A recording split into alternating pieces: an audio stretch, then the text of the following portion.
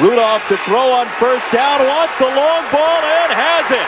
James Washington, a huge hit on the first play, and what a bounce back for the Cowboys.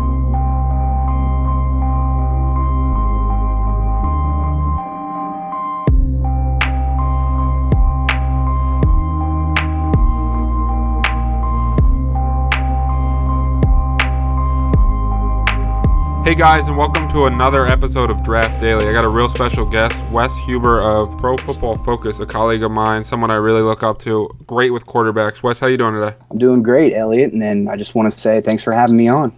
Yeah, of course, man. I had to have you on. I remember last year I hyped up Mason Rudolph, and I really liked him, and I immediately called a ton of flack, and you were one of the people I found some comfort with who was helping me out, saying that he was a good quarterback. So let's talk Mason Rudolph. The first thing people always say about Rudolph is he doesn't have the arm strength. He's a lollipop passer, and he can't make NFL throws. Do you have any thoughts on this? Well, I know for from other studies that we've done at PFF that he can make all the NFL throws. So that it's not really a concern for me. I think there are some concerns with hand size related issues, and I'm really interested to see what he measures out at the combine. And it's not something that I see, to be perfectly honest with you. Now, is he rocketing balls 10 feet off the ground, 70 yards in the air? No, but there's not many quarterbacks that can do that to begin with. And I think that when you really look at what Mason Rudolph has done, look at his body of work, it's really remarkable. Considering that he basically, going all the way back to his true freshman season when they burned his red shirt, he just walked onto the field in pressure situations against the rivals of Oklahoma State that should have just had him rocking, shaking in his boots, and he came in there and put up great numbers, averaged 2 touchdowns. I think his passer rating went up by nearly 30 points after he held the ball for more than 2.5 seconds. I mean, and this is as a true freshman playing against ranked teams, I was just blown away to begin with. Yeah, to follow up on that, against the top 6 opponents he played in 2016 and 2017, he finished 148 for 207, which is a 71.5% completion percentage for 2,053 yards, 16 touchdowns, and 2 interceptions, which is an NFL rating of 124.72. So, when it came to big games, he performed well, and that's something I always look for out of quarterbacks. And to follow up on your throws, I do see sometimes he struggles with outs, sometimes he struggles with velocity on those. And his deep ball, people talk about, it's a lollipop, but man, he throws it in a bucket. He can throw it 60 yards. So for me, you don't have arm strength issues when you're throwing 60-yard dimes all day long. No, I would agree. And I think more of the issues, I see less issue with his arm strength. I think the way he targets his trajectory, it would seem, is what messes people up, because he does lob the ball a little bit. It's a lot different than a floater, though. He's doing this on purpose. He's already worked with his wide receivers to develop this rapport with these guys, and they're looking for the ball. And that's one of the things I think he does so well, is he develops his wide receivers. When he gets into a game, his wide receivers are on the exact same page as he is, and he makes them look really good, and they do the same for him. Now, I think if we were to look at some things, I know that there's been the rumors, like I mentioned, about the hand size. His footwork when he's in the pocket sometimes worries me, but that's something he can work on. Sometimes his release point is a little off every now and then. So that's if we're getting really, really nitpicky. But these are things I think that he can work on and develop at the NFL level. Yeah, no, I agree with everything you said. I think your point about he's doing those lob passes intentionally.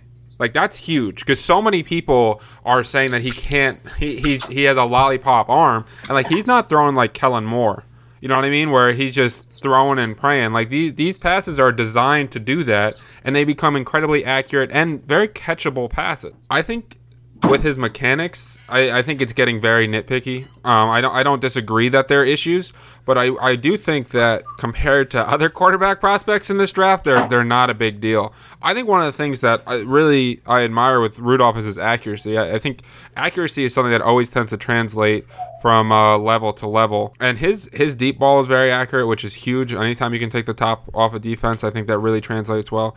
And I think that his ball over the middle of the field, between the hashes is excellent. I mean, when you watch his film, man, every single time it seems to be on target. So I think accuracy is his greatest strength. Would you agree with that? And do you have any thoughts on his accuracy? I would. I completely agree on his deep throw accuracy. And one of the things that I went over this past, right before this previous draft, I went over all of his snaps, every single snap that he had. And I was charting for another purpose, but at the same time, I was doing my own little side study. And his accuracy on the move there's nobody that I've seen at the college level right now, of all the great quarterback, well, I shouldn't say great, but of the promising quarterbacks that are going to be in this draft, I think he's heading above the rest as far as his accuracy when he's forced off his spot. And that's something that I think is going to be very important when he gets to the next level. And another thing is, honestly, you really don't, you look at him and he doesn't scream athleticism, but this guy put up his pre-college numbers, his measurements were almost identical to those of Andrew Luck. He's fast. He's got a high vertical. Actually, it's higher than Luck's. And on top of that, it's like what I mentioned about his true freshman season. He actually did better than Andrew Luck did during his true freshman season.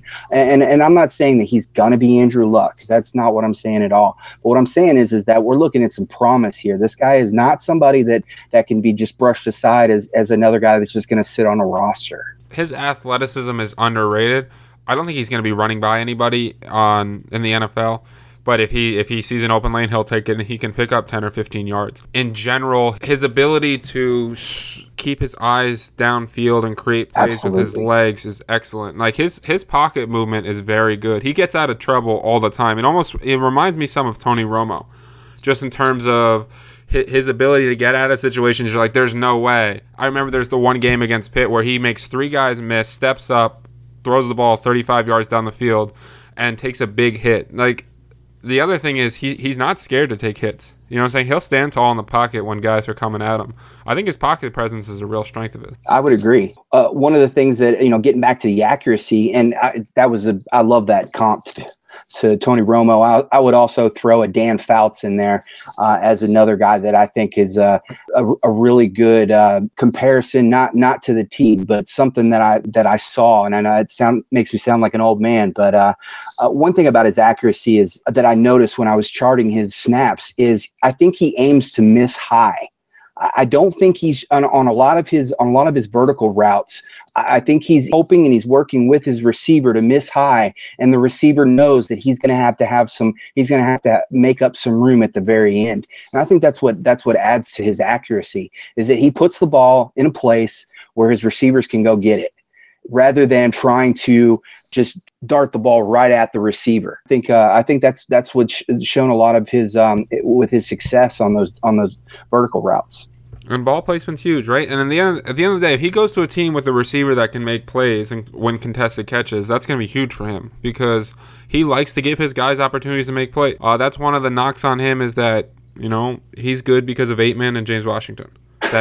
And I know you have some thoughts on that, so I'm going to kind of let you take this one. Yeah, well, okay, so James Washington is developed into one of the top wide receivers in this draft, and there's no denying that. But there's more to that than if you look at what he was doing prior to Mason Rudolph stepping in.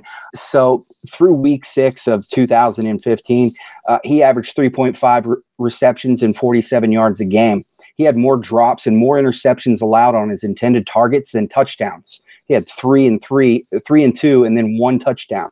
Okay, then over the final 7 games, when Mason Rudolph took over, burned his red shirt as a true freshman, those numbers jumped to 4.7 catches, 114 yards, and he delivered 9 touchdowns over those final 7 games. Now, and that's not to say, okay, that he's just a product of Mason Rudolph. Absolutely not. Mason Rudolph has consistently throughout his entire career at Oklahoma State developed wide receivers with yards per route run over 2, and I'm talking over top 5 receivers.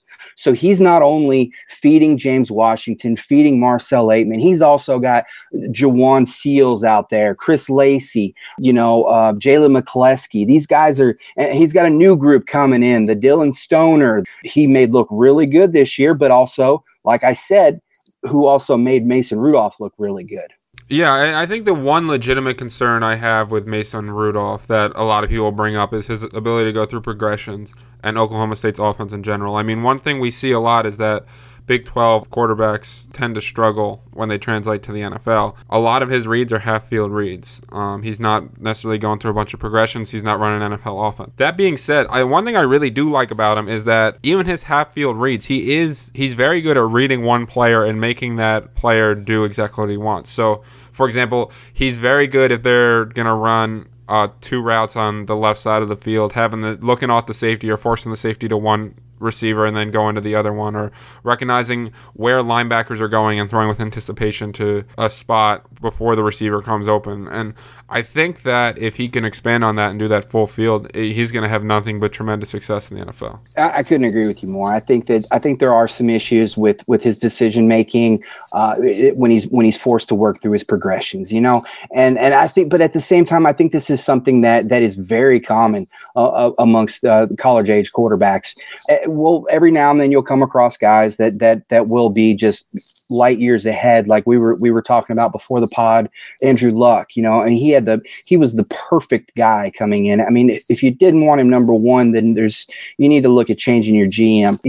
He brought everything to the table, but he also, like we've discussed, he also had Jim Harbaugh, coaching him through through his career. But, and I see that, and I couldn't agree more. I think there are definitely some things that Mason Rudolph is going to have to work on.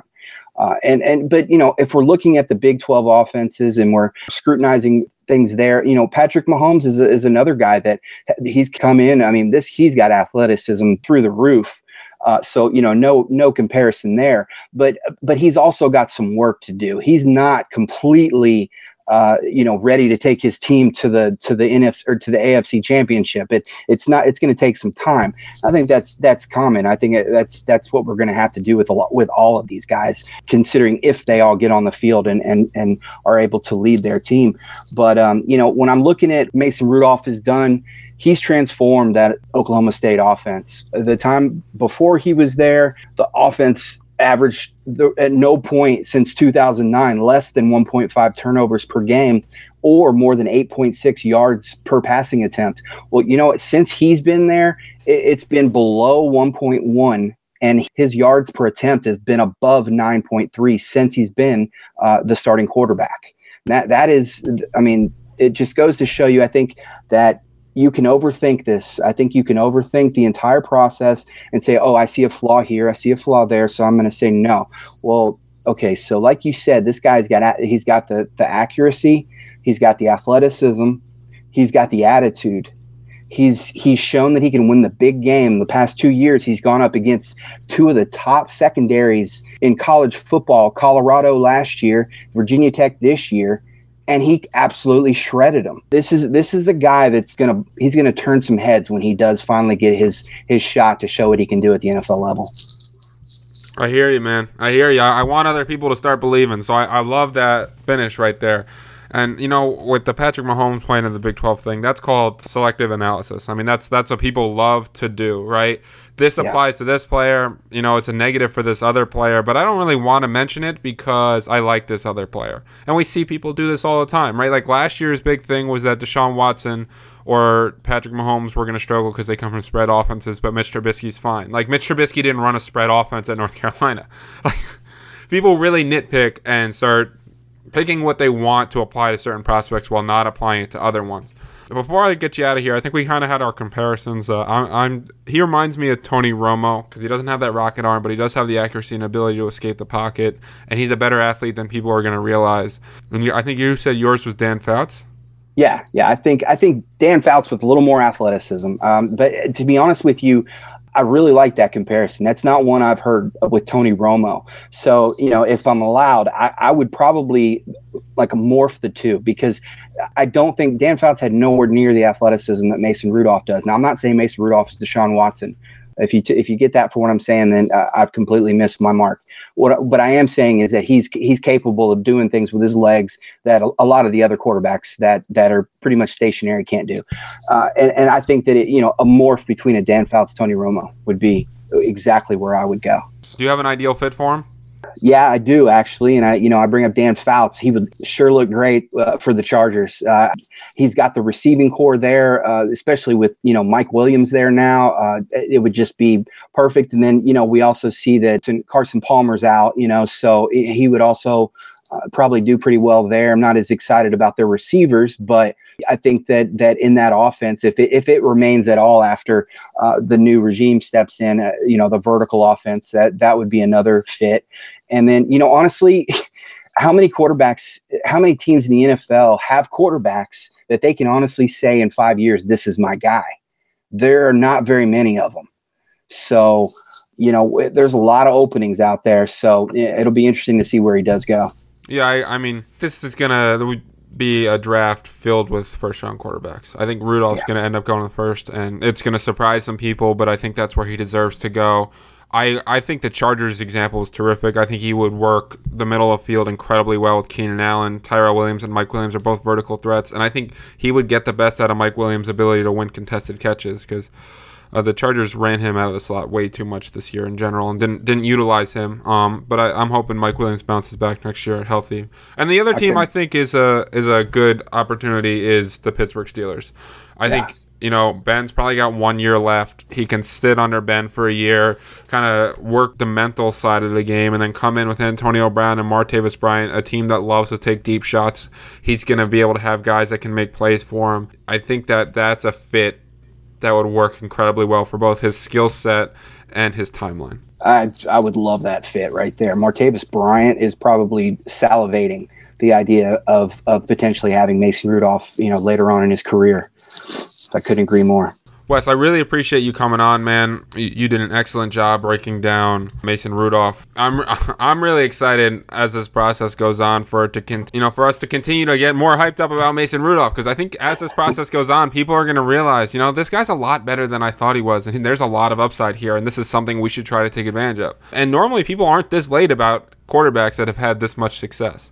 I'm shocked, to be honest with you. And really what it's going to do is going to give a team out there tremendous value. Yep, 100%. Some good team is going to get this guy in the bottom half of the first round, and 2 years from now, everyone's going to be like, how did we miss on this guy? Yep. Guys, so he's Wes Huber. You can follow him on Twitter at PFF_Wes. Thank you for checking out another episode of Draft Daily. Our next podcast, we're going to be breaking down Darius Geis. As always, guys, thanks for tuning in.